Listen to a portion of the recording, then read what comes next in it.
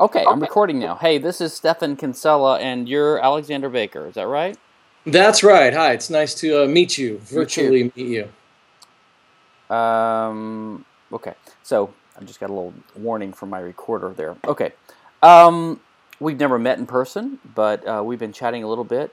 Why don't you let me explain the purpose. You and I have been chatting, and I think you and I went back and forth a little bit on IP, and you were kind of anti-IP at first, and then you sort of started veering the other way. But unlike most IP libertarians I've talked to, you actually seem to be honest and sincere about it. So I don't want to sound condescending, but it's maybe you don't agree with me, but I find it hard to find anyone who is not completely anti-IP who is um, sincere and honest about this, because the arguments are so bad and they're so dishonest usually. Anyway, that's been my experience. I've been working this 20 years. Why don't you tell me who you are, what you do, and what you're thinking right now about the IP issue. Sure. My name's Alexander Baker.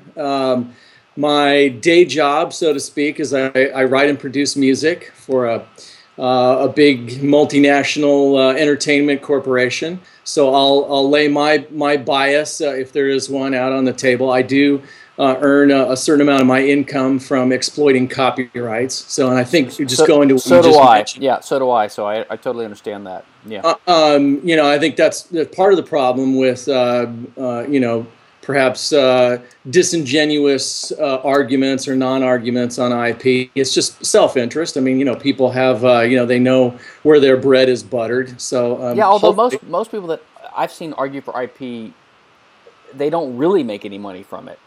I mean, they're like wannabe novelists or whatever, right? So they have this idea that they're going to be rich someday off of selling music or movies or books, but they don't, most of them really actually are not profiting in a financial sense from it in the first place, from what I've seen. But anyway, go ahead. Sorry, didn't mean to interrupt you.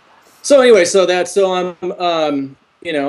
come to that from that perspective, but I'm also a libertarian, thanks in large measure to the Mises Institute and their amazing website. I've done a lot of study of Austrian economics. I'm really interested in economics.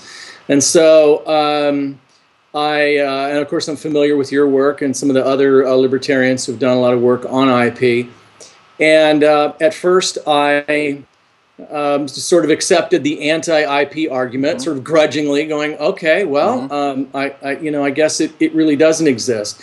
But I started doing some work on it myself and just trying to, I thought maybe I could contribute to the conversation and maybe build up the argument one way or the other just by looking into it. I'm sort of a freelance intellectual, I guess you could call me in my spare time. A gentleman scholar. Yeah. What state are you in, by the way? Where are you located? I'm in Southern California. Okay, cool. So, and I started looking into it, and I've, in working through this, come to the conclusion that IP does exist. And my process in doing this was, and getting back to what you started out by saying, the other thing that I think makes the arguments on IP sort of fuzzy and confusing is just the nature of IP itself, of intangible, of sort of getting your head around intangible objects is a little bit tricky because they're intangible. And we can't really see it or feel it or touch it the way we can with physical objects. And so that's what led me to come up with this concept of intellectual space. Right. Intellectual space is it's the title of my work, a book in the future, and I've been putting up what I have been writing at my blog, which is homesteadip.blogspot.com. So the idea of intellectual space is to, first of all, intellectual space is just a theoretical array of unique locations. But then I postulate intellectual matter, which I would define as that which can be understood through language, and that will be analogous to physical matter. I define an intellectual object as a bounded pattern of intellectual matter, and that will be analogous to a physical object. And then my process is to then try to take the existing theory of property in general, as given by the Austro-libertarians, Rothbard and Hans Hoppe, and then try to work up the case, the positive case for intellectual property using the exact same methodology by substituting in these intellectual matter and intellectual objects.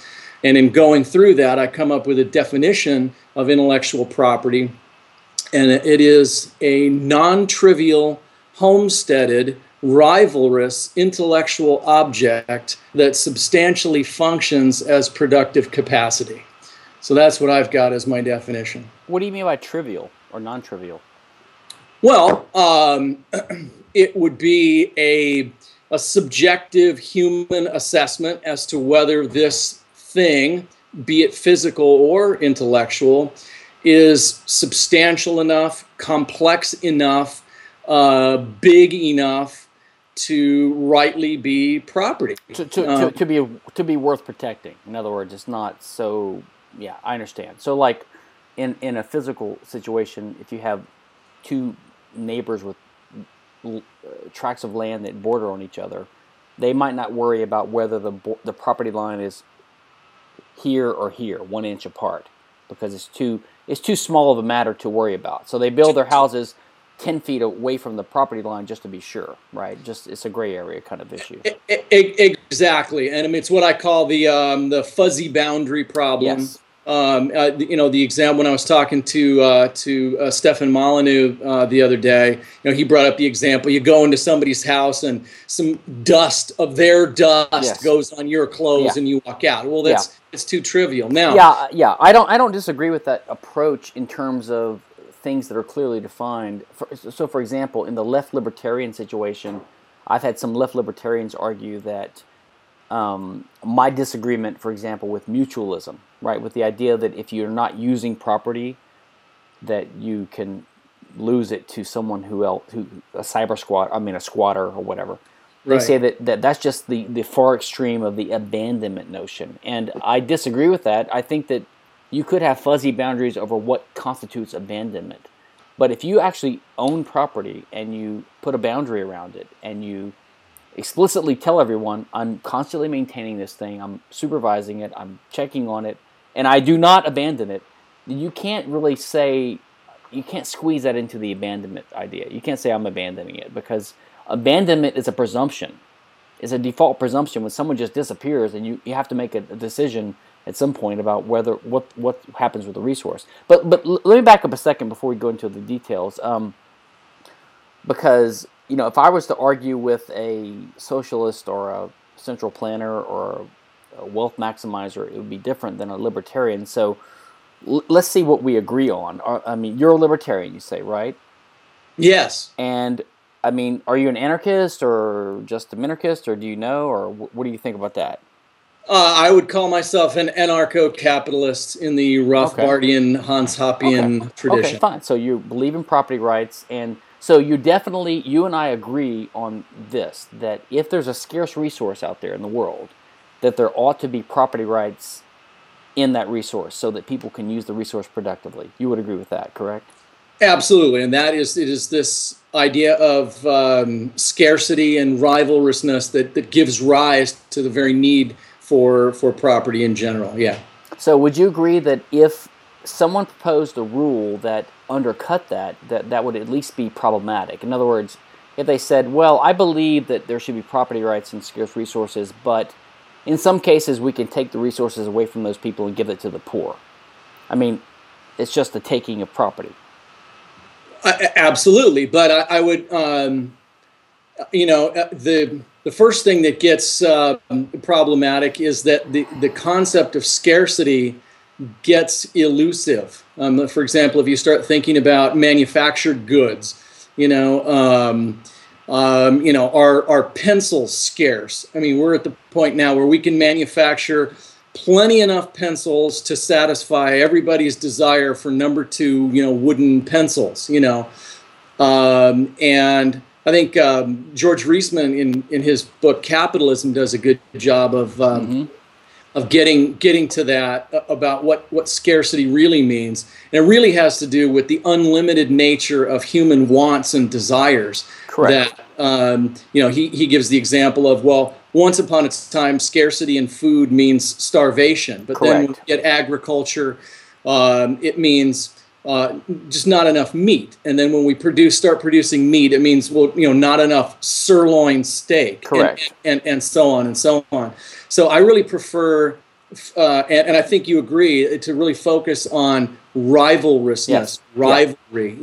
Is this thing that we're talking about something that, and of course that requires a definition. What do we really mean by rivalrous? Yes. And what I like to use is pretty simple.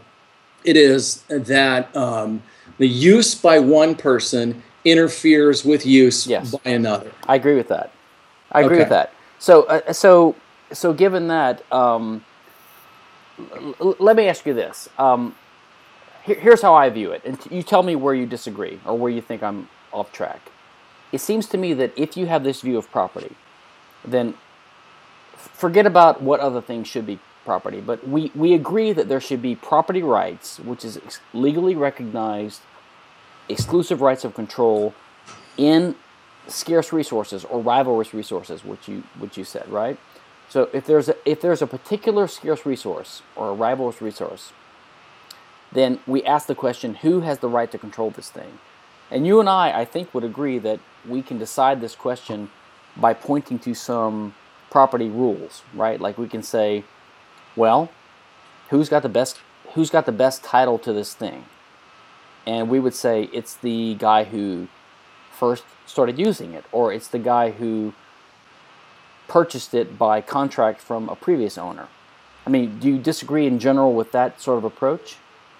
No, well, I think property means three things. It's the right to use this thing. It's the right to transfer ownership to somebody else, and it's the right to exclude others from. Yeah, in a way, I don't know if I agree with you. I actually think it's only the last. I don't know if it's the right to use or the right to exclude, or the right to transfer. To me, property means the right to give permission or to deny permission to others to use this thing. Mm-hmm. That's all. Because the right to property can't mean the right to use, because if it meant the right to use, then you could, shoot your gun at someone else's body. So it's not unlimited, right? So it's not a right to use. But to me, it's just the right to exclude. And that's what patents, by the way, are, and copyrights. It's just the right to tell someone they can't do something. If you have a patent on a process or an invention, you can't use it. I mean, it doesn't give you the right to use it. Right, I know. It just gives you the right to tell people they can't do this. Right. But you might be infringing someone else's patent by practicing your own patented invention. So, I mean, that's not how I conceive of property. Property is just the right to exclude. You're the person, the actor, with the legally recognized right to have a say-so in who can invade the borders of, or use, or interfere with, as you say, this resource. I mean, I think it's the same idea. It's the same idea. I just think that your right to use is not unlimited. It's mainly the right to exclude other people from using this thing. That's why you can say, I can invite you to my house for dinner, or I can say you can't come to my house for dinner. Because I own this house, I can say you can't use it. But I can't use my house as a nuclear bomb factory that's going to blow up the neighborhood, right? I mean... Right, of course. I mean, that's another way of saying, my property ends where yours begins. I mean, yes. you can use your property. It's the right to use, but, there's going to be limitations on that depending on where other people's property rights begin. Yeah, so I totally agree. So the fundamental problem with IP, as I see it, is that it... So let me set up this example, and you tell me where we diverge. Let's say you and I are neighbors, and we want to have a neighborhood where there's no commercial, industrial activity, and no pig farms, and no garish colors on the houses, because we all want to live in a neighborhood that's residential, and we don't want to reduce our property value, whatever. So I assign to you a property right in my house, which is a restrictive covenant, right? Or an easement, which says I am not permitted, I can use my house for whatever I want to use it for, except my neighbors can veto my use of my house as a pig farm, or to have a purple paint color on the house, or something like like a homeowners association. Yeah, exactly. Homeowner restrictive covenant, that kind of idea. Okay. So there's nothing unlibertarian or wrong about that at all. This is just a contract among people, or a property rights assignment among people, right? Mm-hmm. But my point is that unless I'm using my property in a way that interferes with your property, you don't have the right to stop me unless I've signed a contract with you. So if I've signed a contract with you, like a restrictive covenant, where I've given you the right to veto my use of my property as a pig farm, then you don't have the right to stop me from using my property as I see fit, as long as I don't interfere with your property. I mean, would you agree with that as a general libertarian principle? No, absolutely correct. So the problem is, as I see it, intellectual property is basically what I would call a negative servitude. It basically grants my neighbors or fellow citizens in my community a veto right over how I use the scarce resources that I have a better claim to than they do. So, for example, if you get a patent on a new mousetrap, let's take Rothbard's example, then the patent would, and I know you're not in favor of the statist conception of patent law, we can talk about that in a second, but in any conception you can think of, if you have any kind of property right over the method of making the mousetrap or the way the mousetrap's configured, then that really means you can tell me as the owner of my property, I can't use my property in this kind of way. So you have basically a negative servitude, like the restrictive covenant or the neighborhood association thing. You can tell me not to use my property in a certain way, but I never agreed to that. Unlike in a restrictive covenant or in a neighborhood where I did agree to it. I never agreed to it, and I never committed a trespass. So by what right do you have to tell me I cannot move around and physically manipulate and engage in transactions? Okay, let's say I want to make 1 million of these mousetraps and sell them to people. These are bilateral contracts with willing buyers. Mm-hmm. I can't see how by any of these actions I performed, I've invaded your property. I've not committed a trespass. Now, I know you have this idea of intellectual space, but what have I done to invade what you and I both agree is your property? What gives you the right to veto my activities here? Well, the short answer is it is a trespass. In order to say that by using my intellectual property you have not trespassed, you have to assume that there's no property right there, which would be just assuming the conclusion. Well, but hold on a second. Who do you think the burden of proof is on? Well, that's a whole interesting question. But I think it's key. I think it's key here because this whole thing turns on that. I mean, I agree, and in my work, I'm trying to do both the positive case, building up the positive case for intellectual property, and also criticizing and the anti-IP case. I'm trying to do both. So I think I would agree that there would be a burden of proof to prove the positive case for IP, if that's what your question is. No, that's fantastic. I think that's great. And then to backtrack just a little bit, your example was having to do with patent, and let me just interject that I believe that what I'm going to find through my method is that copyright does exist and is valid intellectual property, but patent is not. Okay. And that I know you know this, and you can flesh this out, you as a patent attorney.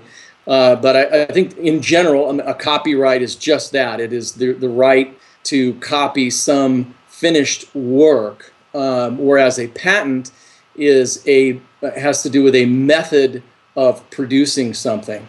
So in my view, a copyrighted work it's a finished work, whereas a patent has to do with a method by which you might create a finished work. Okay. That's the distinction, and that I think is the key distinction, because what I find missing in a lot of these debates that I think is absolutely key is to distinguish between consumer goods and producer goods. Okay. And one of the very interesting things about, let's say, a digital media file, we'll use that example. I write and record a song, and it now exists as a file, a digital media file on my hard drive. And that file can, of course, it can do two things. I can listen to it for entertainment, and that is its consumer use. But also, I can make copies of that digital media file. Yes. And that is the. Do you think that's a good thing? Do you think that's a good thing or a bad thing, just in general? I don't know that I need to put a value judgment on it. What is what good or bad? That people that they can be copied. Files can be copied easily with a very low cost or no cost. Well, absolutely it's good. Okay. It's goods. No, I mean, and we can go to Carl Menger's, goods character. I definitely, that's like. No, I wasn't talking about economic goods. I just mean, do you actually think it's a good thing or a bad thing? Do you approve of it? But that's what economic goods are. No, economic goods are things that have to be economized, right? They have to be economized. Economic goods have to be economized. That's why we put economic in front of them. In other words, if you use it, you're going to run out of it. You have to decide where you're going to use it. But a recipe or knowledge can be used over and over again. They don't have to be economized. Well, okay, but see, then you need to look at the general case versus the specific case, like the universal versus the specific. Aluminum is physical stuff, okay, and it's a physical good and it's physical property, okay. But consider for a second that the supply of aluminum is infinity. We will never, ever run out of aluminum, period. I mean, just to put some numbers on it, the quantity of aluminum in the Earth's crust, measured in tons, is a 1 followed by 22 zeros. Okay, so just to put that in perspective, if we, all of humanity, increased our consumption of aluminum by 1,000,000-fold, okay, and that 1,000,000 times use went on for the next 1 billion years, at that time we still would have not expended 1/1 trillionth of the amount of aluminum that we know is there. Well, but I think. Okay, hold on. You have to distinguish whether you're talking about. I mean, do you have to expend effort to acquire the aluminum? That's the point. And so in the humanly meaningful, and of course this is the point that Ludwig von Mises takes great pains to point out in his work, is that what's relevant to humans is our human connection to it, the connection to human action. And I address this in answering the question, are intellectual objects real? And Mises confronts the problem of whether physical objects are real. Of course, philosophers for centuries have pointed out that what we know about physical objects in the physical world really is just through perceptions in our mind, what we see, what we hear, what we can feel and taste and touch. So do physical objects really exist, or are they just perceptions in our mind? And the way Mises attacks that is in saying, well, we know physical objects are real because they have the power to condition the outcome of human events. I agree with that. Okay, and so do intellectual objects. Okay, so that's how we know they're real. As far as this inexhaustibility. Well, hold on a second. Let's back up. I mean, look, no one can seriously deny that there's a reality, right? I mean, you have to be a realist just to have a discussion. When you say condition the outcome of actions, I mean, knowledge Well, plays. Mises. Well, that's Ludwig von Mises. I'm just I'm just taking. But Mises distinguished the role of knowledge and scarce means in action. I mean, wouldn't you agree with that? I mean, Mises says that you rely on your knowledge to make decisions, but scarce means play a causal role in trying to affect the outcome of an action. They're different. That's right. And so, in trying to decide whether a particular intellectual object is or is not ownable as property, I think we have to get to the point where we look at whether or not that intellectual object will function as a productive capacity, as a producer good, the way that like a digital media file will. But we agree already that there should be property rights in scarce resources. That's right. And we agree that scarce resources is a coherent concept, and we can agree on, like, my body, my house, my land, my capital equipment.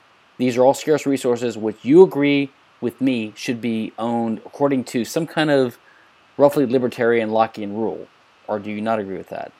No, I do agree with that. And that's, I think we have to look at the homesteading principle. I think unowned property becomes initially owned through the homestead principle, which, and I think my reading of your book tells me that you somewhat disagree with this, but I'm more in the Lockean tradition of mixing one's labor. No. I agree with mixing labor. I just don't agree you have to say that labor is owned to make that argument. I don't disagree with the labor metaphor or the labor argument. But you said earlier that you were talking about you disagree with patent, but you agree with copyright. But I cannot imagine you would disagree that copying in general is some kind of trespass. Right? No, that's exactly what it is. Hold on. So you think if you copy things, it's trespass per se? I think if you copy a file which an original creator... No, I didn't say a file. Let's just talk about normal human activity. Let's say people interacting in the world, and I observe you doing something in the market or in society, and I emulate or learn from what you're doing and copy that. Is that trespass to learn? Oh, no, not necessarily. No. So I think you would have to agree that the burden of proof is on you to show that what type of copying is a trespass and what type is not, because you have to admit some copying is legitimate. Yes. So what type of copying is wrong and what is not wrong? Okay. And why? Okay. I like to use the analogy of I'll use a song as my intellectual object, and I'll use a bicycle as a physical object, and compare the two. And I like that because of Nina Paley's song "Copying Is Not Theft." She uses that bicycle example. Yep. And she said copying is not theft. And it's true. If you make if I steal your bicycle, you don't have the bicycle anymore. But if I just copy your bicycle, we each have one. So how is copying theft? Well, but do you agree with that? Do you agree that if I could look at your bicycle and conjure up a copy, that it wouldn't violate your property rights? Do you agree? If you could, by magic, I mean, if you want to talk about magic and fiction, I don't know. I'm not aware that magic exists, so I don't. No, I agree with you, but I mean, I'm just saying, if I could examine with an X-ray lens the inside of your body and copy your kidney, let's say your kidney is a really good kidney, and I could manufacture a perfect duplicate of your kidney and insert it in myself to have a kidney, replacement surgery, would that be a violation of your rights? Let's use the example of a bicycle, because this is something that's in the real world that we actually can think about. I don't know about a magical kidney reproducing machine, but there really are such things as bicycle factories, and that's how we actually copy bicycles. Is that first somebody through capital expenditure builds a factory, and there's an assembly line, and once that productive capacity is in place, it becomes much more efficient, much less expensive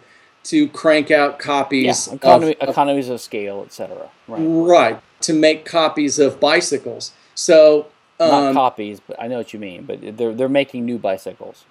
They're making new instances of what they're doing is they're taking resources that they own, like metal and plastic and rubber, right, and they're transforming them into certain new shapes and configurations that have a more valuable use. They're more useful. They're creating wealth. That's right. But before they were able to do that, now you can make a bicycle from scratch without a factory, but it's much more difficult, much more costly, etc., to do that. And also, you need two things. You need raw materials, and preferably you need an assembly line where you can reduce the economies of scale. But you need information too, right? You need all these things for successful action. Would you agree with that? Right, and you need time, and you need energy. Yeah, you need time, energy, motivation, lots of things. You need information or knowledge, and you need the raw materials. Right. So I'm not saying that there's necessarily an intellectual property right in the production of a bicycle design. There maybe, but that would get more into like a patent kind of an idea. And I'm not. That's not what I'm using that as my example of a physical object, not an intellectual object. Okay. But when I write and record a new song, okay, I have in effect built a factory. Yes, because I agree. In effect, you could make an analogy. I don't disagree with that.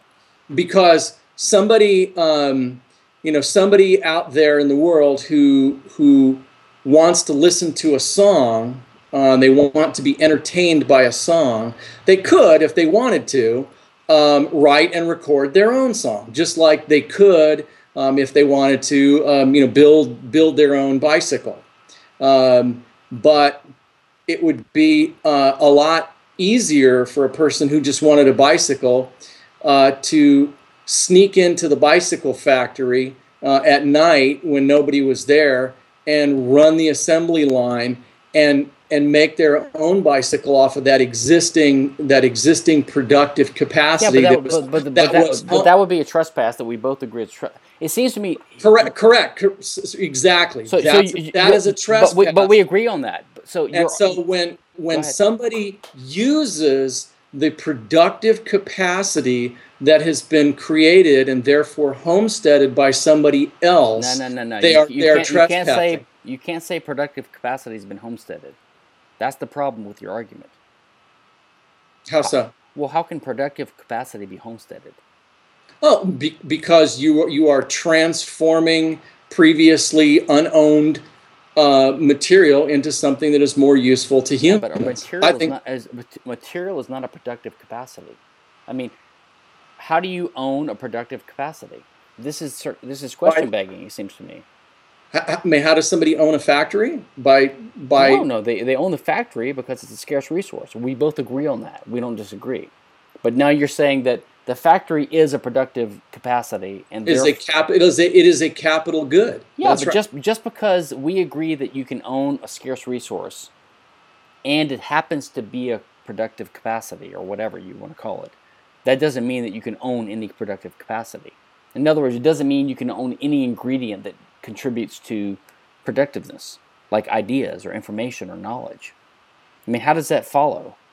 Well, it follows because you have to make an assessment as to whether this object, this intellectual object itself, functions completely or substantially as the productive capacity itself. And in the case of digital media files, they do. You also need, a computer, but that's something that basically everybody has by now. And the file itself functions not only as the consumer good for listening for entertainment purposes, but also as a capital good for mass production. So when it's functioning as a capital good, it's not like a bicycle, it's like the bicycle factory. and making a copy of that digital media file is like sneaking into the factory and running somebody else's productive capacity. Even if it's like, but you say it's like that's the problem with the art. You say it's like you're using analogies. Correct. That's exactly right. My entire piece is an analogy between intellectual objects and physical objects. Let me ask you a question here. Okay. I don't want to interrupt you because I think I know where you're going. But if we had from the beginning of the world, let's say from early human history, say 100,000 years ago, some kind of copyright, and let's say it lasted forever, okay? So you do realize that right now you and I wouldn't be able to do anything. You wouldn't be able to cook your food. You wouldn't be able to do anything without getting permission from someone else, right? The errors of the first guy that came up with the idea of cooking food with fire, or the first guy that came up with the idea of building a house with logs and making a log cabin or whatever. So do you realize that if we really implemented this kind of general idea in a broad way with no limits, that we would basically all be dead? No, I don't realize that. I mean, I would say that one could, and in fact, socialists and communist types make exactly the same kind of argument for physical property. They say, 1% of the people are going to own everything. No. I'm not saying. I'm not talking about monopolists. I'm saying that if every action you performed could potentially violate the IP rights of millions of people, you would have to get their permission to perform any action. How do you get around that? Well, how do you get around the idea that if one person owned every physical object, or some small group of people owned every physical... Hold on a second. I'm not saying... It's the same argument. I'm not saying one person. I'm saying that there's a dispersed mass of ownership rights. Like, the right to cook food over a fire is owned by this group of people. The right to do this is owned by this group of people. So, basically, every action you want to perform in a modern world, it's prohibited unless you get permission from a million people. Right. It's got nothing to do with the communist, the argument that... Right, yeah, okay. No, I see what you're saying. Yeah, I don't think, I do not support IP rights in just raw ideas or in methods of doing things. Yeah, but should they? Do you think they should expire at a certain time, or do you think they should last forever, or... I think if you have to be consistent, I think if it is a property right, I think it has to be forever. I know, just like physical. Yeah, that's the problem I have with it. Is people that are consistent are basically advocating the abolition of humanity because. No, come on. No, I'm 100% serious. I don't think we could live. You could not live if you had to get permission for every action you performed. Well, yeah, but I don't agree that that's the result of a rightly understood intellectual property. Okay, again, so that gets back to the... So you think... You agree with me earlier, I think, that the burden of proof is on people who propose IP. So... And you're an anarchist. So you're an anarchist. You don't believe in the current patent and copyright system. So would you be happy or upset if tomorrow the Patent and Copyright Act were abolished? Gosh, I'd well, and then in favor of what? I don't know. This is like just totally abolished. Like if totally abolished. Would I be happy if Martians came down No, come on. This is a real question. I could say if tomorrow Congress lowered the marginal tax rate from 43% to 22%, would you be in favor of that or opposed? I mean, it's a coherent question. Oh, okay. So you're saying, okay, so nothing else changes. Yeah, just that one thing. All of a sudden, all of my copyrights I cannot enforce anymore. Yeah, the reason I'm asking you, I'm not trying to trap you, but I'm trying to get the idea whether you believe that the current patent and copyright system or some kind of rough simulation of what you think would be put in place by a contractual or private property system, or whether you think you have some other idea in mind. I'm just trying to get an idea of what you are in favor of. Right. So would you be in favor of abolishing patent and copyright or not? I favor the free society. Yeah, And I believe that on a free society, there would be intellectual property rights as I've described. But hold on. Let's back up. But let's take it one step at a time.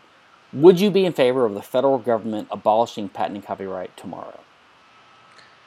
I don't mean to try to avoid your question, but I just, that's okay. If you don't know, everything else, okay. I just want to understand. I just want to understand it so that I can be. That's fine. That's fine.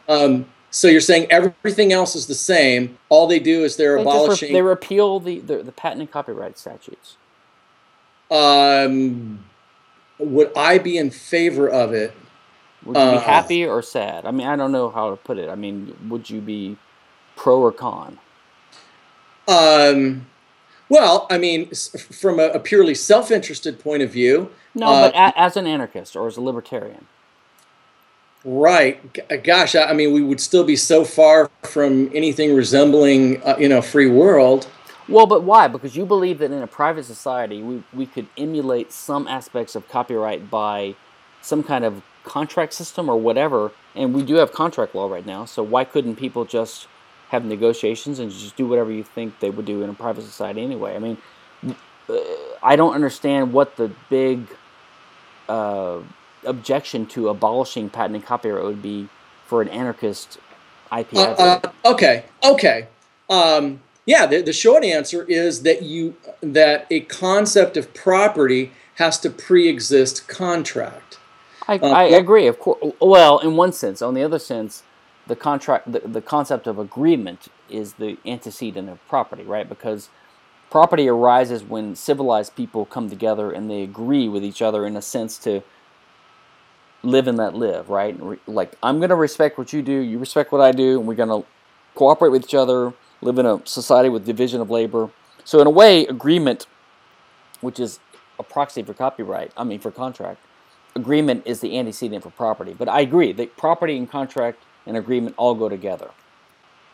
Well, they not only go together, but one it's like Pierre Proudhon's famous socialist maximum, property is theft. Yes. And the criticism of that is to say, well, theft is completely meaningless. Yes.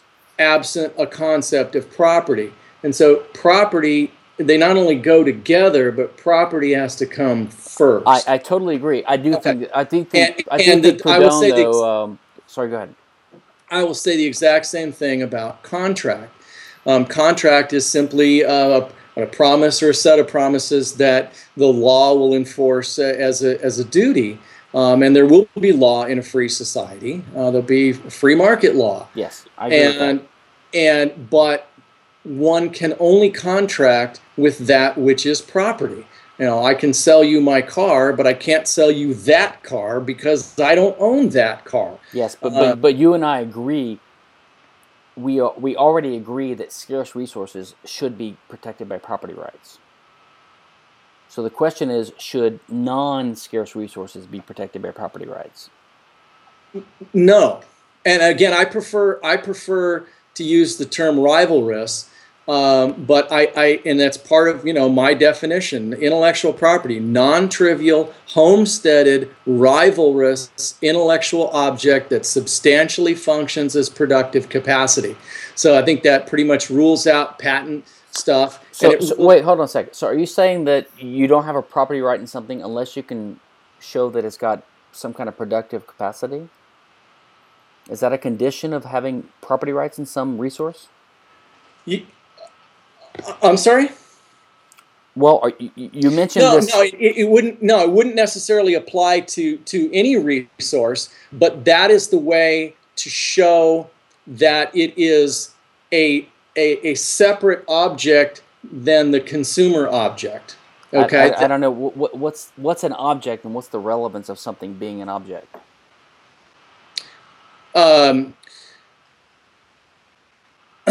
I'm not sure if I understand your question. Well, you're mentioning it being an object, right? As if that's a relevant thing to mention. So, what's the relevance of it? Well, of demarcating something as an object, to show that it exists. Okay, so what does that mean? From first principles. But earlier you were saying that property didn't even exist, like scarce. bodies. I mean, it seems to Why me. is okay? Yeah, why is it rivalrous? That's what you're getting at. Yeah, Okay. but really, do you really think there's a big dispute? Do you think that there's a dispute at all about whether an idea or a pattern of information is rivalrous? I mean, do you believe? Are you saying that the recipe to build a house in a certain way is rivalrous? Are you saying that information? Yeah, I don't think so. But the test is going to be the test does for that what? The test for what? The test for whether it's rightly property is going to come down to, is it rivalrous? And here's how I attack that. Okay. Wait, so you agree or you disagree with that? So you think non-rivalrous things can be property or should be property? I think a recipe most likely is not rivalrous. But let me just get. No, but do you think it should be property? If it's not rivalrous, it cannot be property. But here's what we have to do to try to get at that. We have to define rivalrous, and we agreed it means use by one interferes with use by another. Yes. But then we have to, when we're looking at some particular intellectual object, we have to ask, what is its use? Give me an example. Give me an example of an intellectual object that you're talking about that you think there's a property right in that's not rivalrous or that should be reclassified as rivalrous. I'm kind of confused on. Are you saying that only things that are rivalrous should have property rights in them, but Correct. that some things that are now called IP ought to be viewed as rivalrous? Is that what you're saying? Yes. Okay, and so some not. give me an example, the clearest example you can think of an ideal, which is what Tom Palmer calls it, an ideal object, which is rivalrous, although I would say every economist on the face of the earth would say is not rivalrous. So give me an example of a actually rivalrous pattern or recipe or... Right, an original song that exists as a digital media file. Okay, a song. Okay. Sure. So the song is rivalrous. Why? It's rivalrous because its use, okay, not the consumer use, but the capital goods use of that digital media file is to mass produce copies and to exploit a scarce and limited supply of potential customers. Why do you say that's its use? You're just stating that like it's uncontroversial.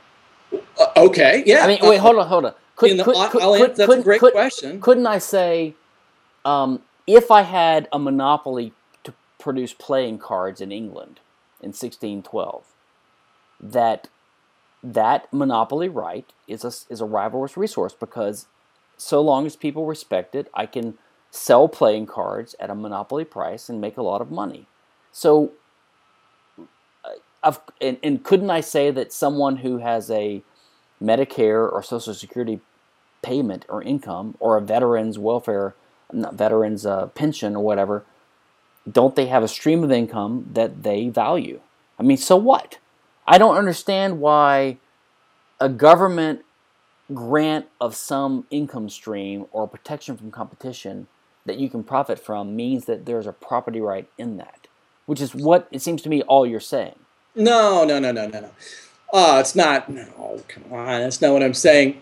I'm simply saying that you, in order to decide whether something is or is not rivalrous, you have to start with the definition of what rivalrous is, which is something that I do include in my book. It's something I actually, frankly, found not in your book, okay. Which was, but in its use by one interferes with use by another. So obviously, then the next question you have to ask is, what is the use? And I think one of the big contributions of Austrian economics is to understand that all valuation is subjective, and that's what we're talking that's about. Fine. You know, when something is useful. Hang on, okay? No, I'm just saying I agree. I'm agreeing. Go ahead. When something is useful, when something is valuable, it means it's useful. That's really the same thing. Usefulness is value. And what I value and find useful might very well be different than what you value and what you find useful. And so when you have say a song that I created, that I wrote, and that I recorded, and I find it useful, you have to, the consumers out there might find it useful for entertainment purposes, but that's not why I find this digital media file useful. I find it useful because I can use it to mass produce new copies of that and sell them. Only if there's copyright law. Only if there's copyright law. Stefan, let me finish my sentence, okay? Go Please, okay? That's how I find it useful.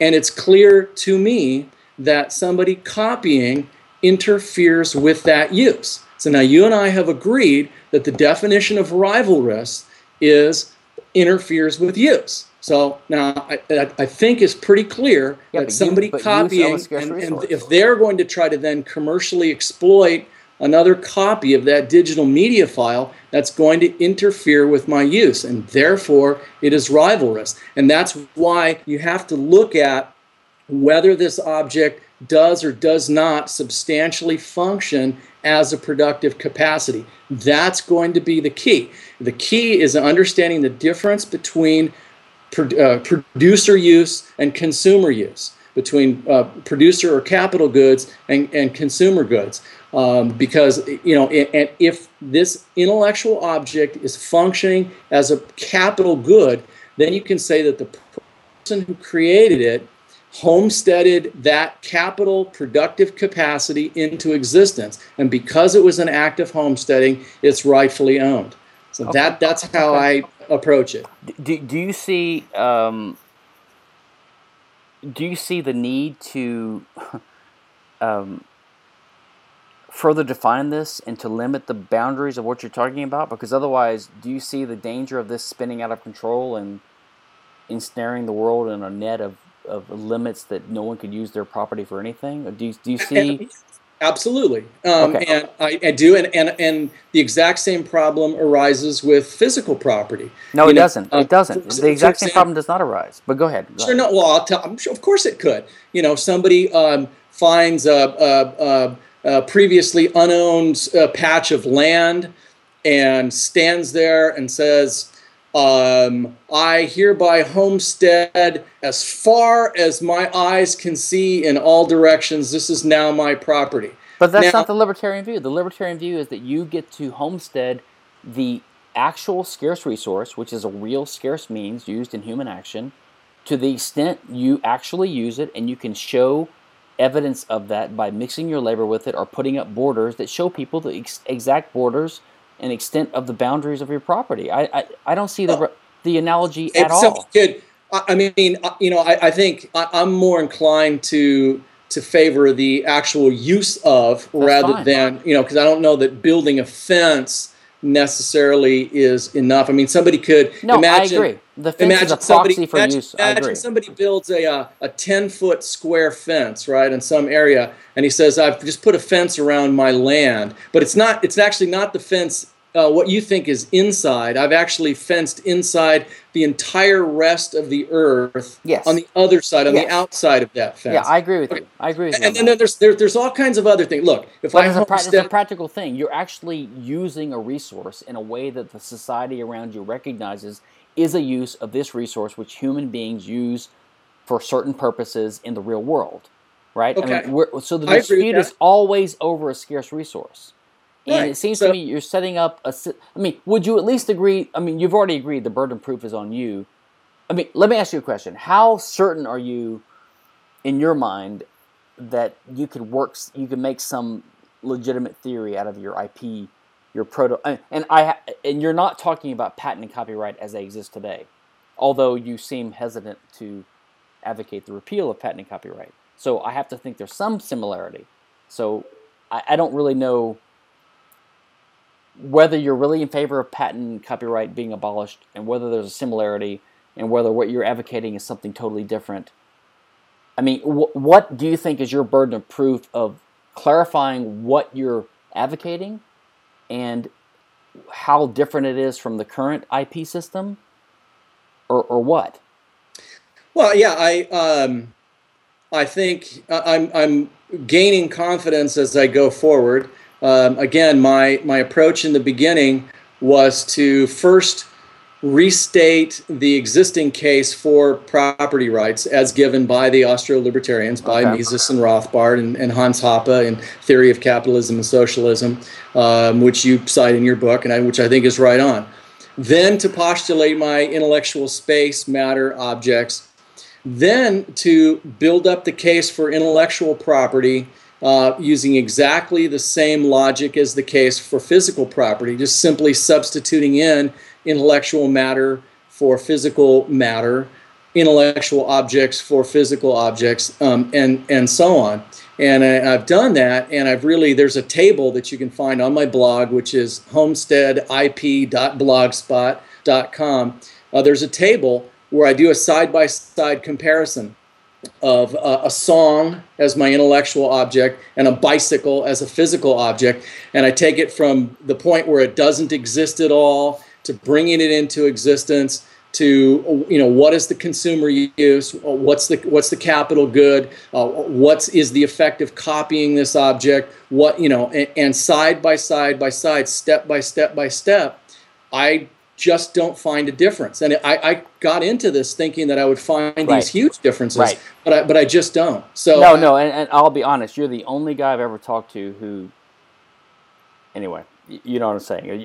You're the only guy I've talked to who I don't agree with on this, who is not insane. I mean, I think you're searching honestly. Let me ask you a couple questions. Fine. Sure. I think we need to cut it off in a couple minutes. But okay. if you believed there was a conflict between the kind of common sense libertarian property rights and scarce resources that we, I think, all believe in, and these IP ideas, would you give the IP up, or do you think that the other is more primary? That's one question I have for you. Okay. So let me see what you say there. Let me just take one question. Yeah, go ahead. I think you're asking whether intellectual property imposes imposes restrictions on physical property. Yes. Yes. I write a book. I say you cannot copy it. Yes. Well, who am I to tell you can't use your own physical body, your own pen, and your own paper and your own ink? But I would simply point out that physical property has exactly the same kind of restrictions on it, okay? You own a gun, you own bullets, you're not allowed to shoot me, even though it's your body pulling the trigger, and it's your bullet, and it's your gun. Okay, so this is an argument that I get all the time, and it kind of drives me nuts, because so what you're saying is that because property rights are limited sometimes, any limit is okay. That's how it seems to me. No. So, but then what's the relevance of the fact that I can't? I mean, the reason I can't shoot my gun at your head is because you have a property right in your head. Right. So, in other words, you're using the primacy of property rights in physical property to argue that property rights are not absolute or something like that. I mean, I don't even understand what that argument is supposed to prove. I mean, you could murder someone and you could say. What that argument is supposed to prove is that intellectual property behaves just like physical property in a praxeological analysis. But that's not enough. You could say that slavery behaves like regular property. I own a property right in this slave. I can sell him. It behaves like it. So the hell what? That's not the question. The question is whether a given action is justified or not. And if you and I both assume that people have property rights in their bodies and in things that they acquire by contract or that they appropriate from the unknown state of nature, then if someone else can tell me I can't use it in a certain way, then they have to have a good reason for that. They have to either be the first owner of it, they have to have bought it from me by contract, or have a contract with me, or I have to be using my property in a way that invades their property, right? But in the case of IP, none of that's happening. I am just manufacturing a new car, let's say, that looks like your car, or a new mousetrap, or making a novel. I'm printing copies of a novel. How is that invading your physical property rights that we agree on? I think you agree that it's not. What you're saying is that it invades your this opportunity space kind of thing, this idea that you have the... I mean, I honestly don't... I I don't think you would disagree. You would have to define this a lot more clearly to set up some kind of private property rights scheme in this idea space idea you have, right? I mean, and I actually don't understand it because I understand IP, and I don't know whether your conception of IP, private IP, whatever you want to call it, is broader or narrower or more restrictive or less restrictive than the current IP system. It apparently lasts forever, unlike current IP, and apparently it would cover things more than IP. I mean, IP doesn't cover food recipes or fashion designs right now, or database rights, or maps. I don't know if yours would cover that or not. I don't know what the general principle is. It seems to me that if you make a general principle out of what you're talking about, you're going to choke off all human life and productivity, because you're going to say every idea we come up with that is useful in some capital goods sense, then someone has a proprietary right in it, which means they have the right to stop other people from using it unless they get permission, which means everyone's got to get permission from everyone all the time for billions and billions of actions they're going to perform in their life. And so that means you could never even ask permission, because that might be copyrighted or whatever you want to call it. So I just think human life would die out. I just see nothing wrong with observing. I mean, let me ask you a simple question.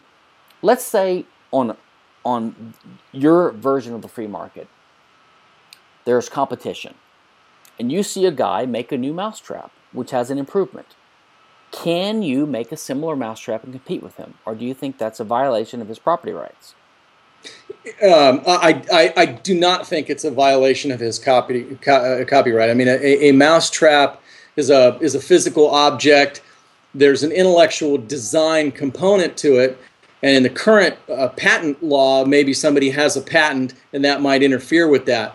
But under my conception, the intellectual component itself is like a recipe or a plan for how to build a better mousetrap. But that recipe itself does not substantially function as a productive capacity. Why not? Itself. Why doesn't it? Why do you say it doesn't? Because you still need pieces of wood and metal and unobtainium and whatever is in this recipe. You can't simply take the intellectual stuff, duplicate that, and sell that to consumers. Okay, Consumers don't want that. They want the better mousetrap. So in the pre-internet age, you would say the same thing about a song, because a song had to be put on pieces of paper, etc. Nowadays, it's digital. So You're saying intellectual property should not exist except in the digital age? Is that kind of what you're saying? No, I mean, that's kind of getting to what I'm getting at. Okay. But no, I think there was a copyright pre-digital. Yes, to physically copy a book, you need ink and paper and so forth. But I think you could still say that the intellectual content substantially functions as a productive capacity. Okay. And again, okay. I fully agree that drawing these lines as to what is substantial and what is not is arbitrary and subjective. I grant that, but I would just simply point out that physical property has exactly the same kinds of subjective, arbitrary boundary issues that have to be drawn. Yeah, so that's just. I hear what you're saying. I do think personally there's a difference between the unavoidability of gray areas, right? Like say between tracts of land, or between gray areas of. There's a clear area here. There's a clear area here. In between, it's gray. I think that's unavoidable. That's not the same thing as subjective and especially arbitrary. And the patent. So because you and I both agree there should be a property right in this tract of land, and there should be one here. And so then it's necessarily the case that there's a border between them. The problem with, let's say, Ayn Rand's argument for some patent term that's somewhere between infinity and zero. Say she just assumes it should be a finite number between 0 and infinity. And she says, well, and I agree with her, if you assume that the patent term or the copyright term should be more than 0 and less than infinity, then you got to pick some number in the middle, and it's kind of like the gray area situation of the property borders we talked about earlier. But that requires assuming that 0 is not as good as some finite number. And I would say it's not a Gaussian curve where some peak in the middle and we're trying to reach the peak. I think it's a monotonically decreasing curve where the more you have, the worse it gets. And the optimum is at 0. Or maybe it's this way. I don't know. But so anyway, that's a different issue. But I think we should kind of cut it off now. I think I've let you have your say, and I respect your opinion. I think you should keep working on it and thinking about it, and I will too. And if you want to give any kind of final, you shouted out your website a couple times, and I think we should keep dialoguing on this because I think you're an honest and sincere thinker on this issue, which is very rare, and I hate to be condescending again, but very rare from your side. So go ahead, have your final say, and we'll cut it off. I really appreciate it. Yeah, again, it's homesteadip.blogspot.com. Back at you. I really appreciate the opportunity to come on and dialogue with you. I absolutely agree that if IP is property, then it is property, and if it's not, then it's not. And any of this, well, yeah, but it should only last for 17 years. And all of that, I agree, is just fuzzy and muddled and so forth. So I will continue working on this, and again, I really appreciate the opportunity to come on with you, Stefan. Thank you very much. Like talking to you too. We'll chat later, okay? All right, bye-bye. Bye.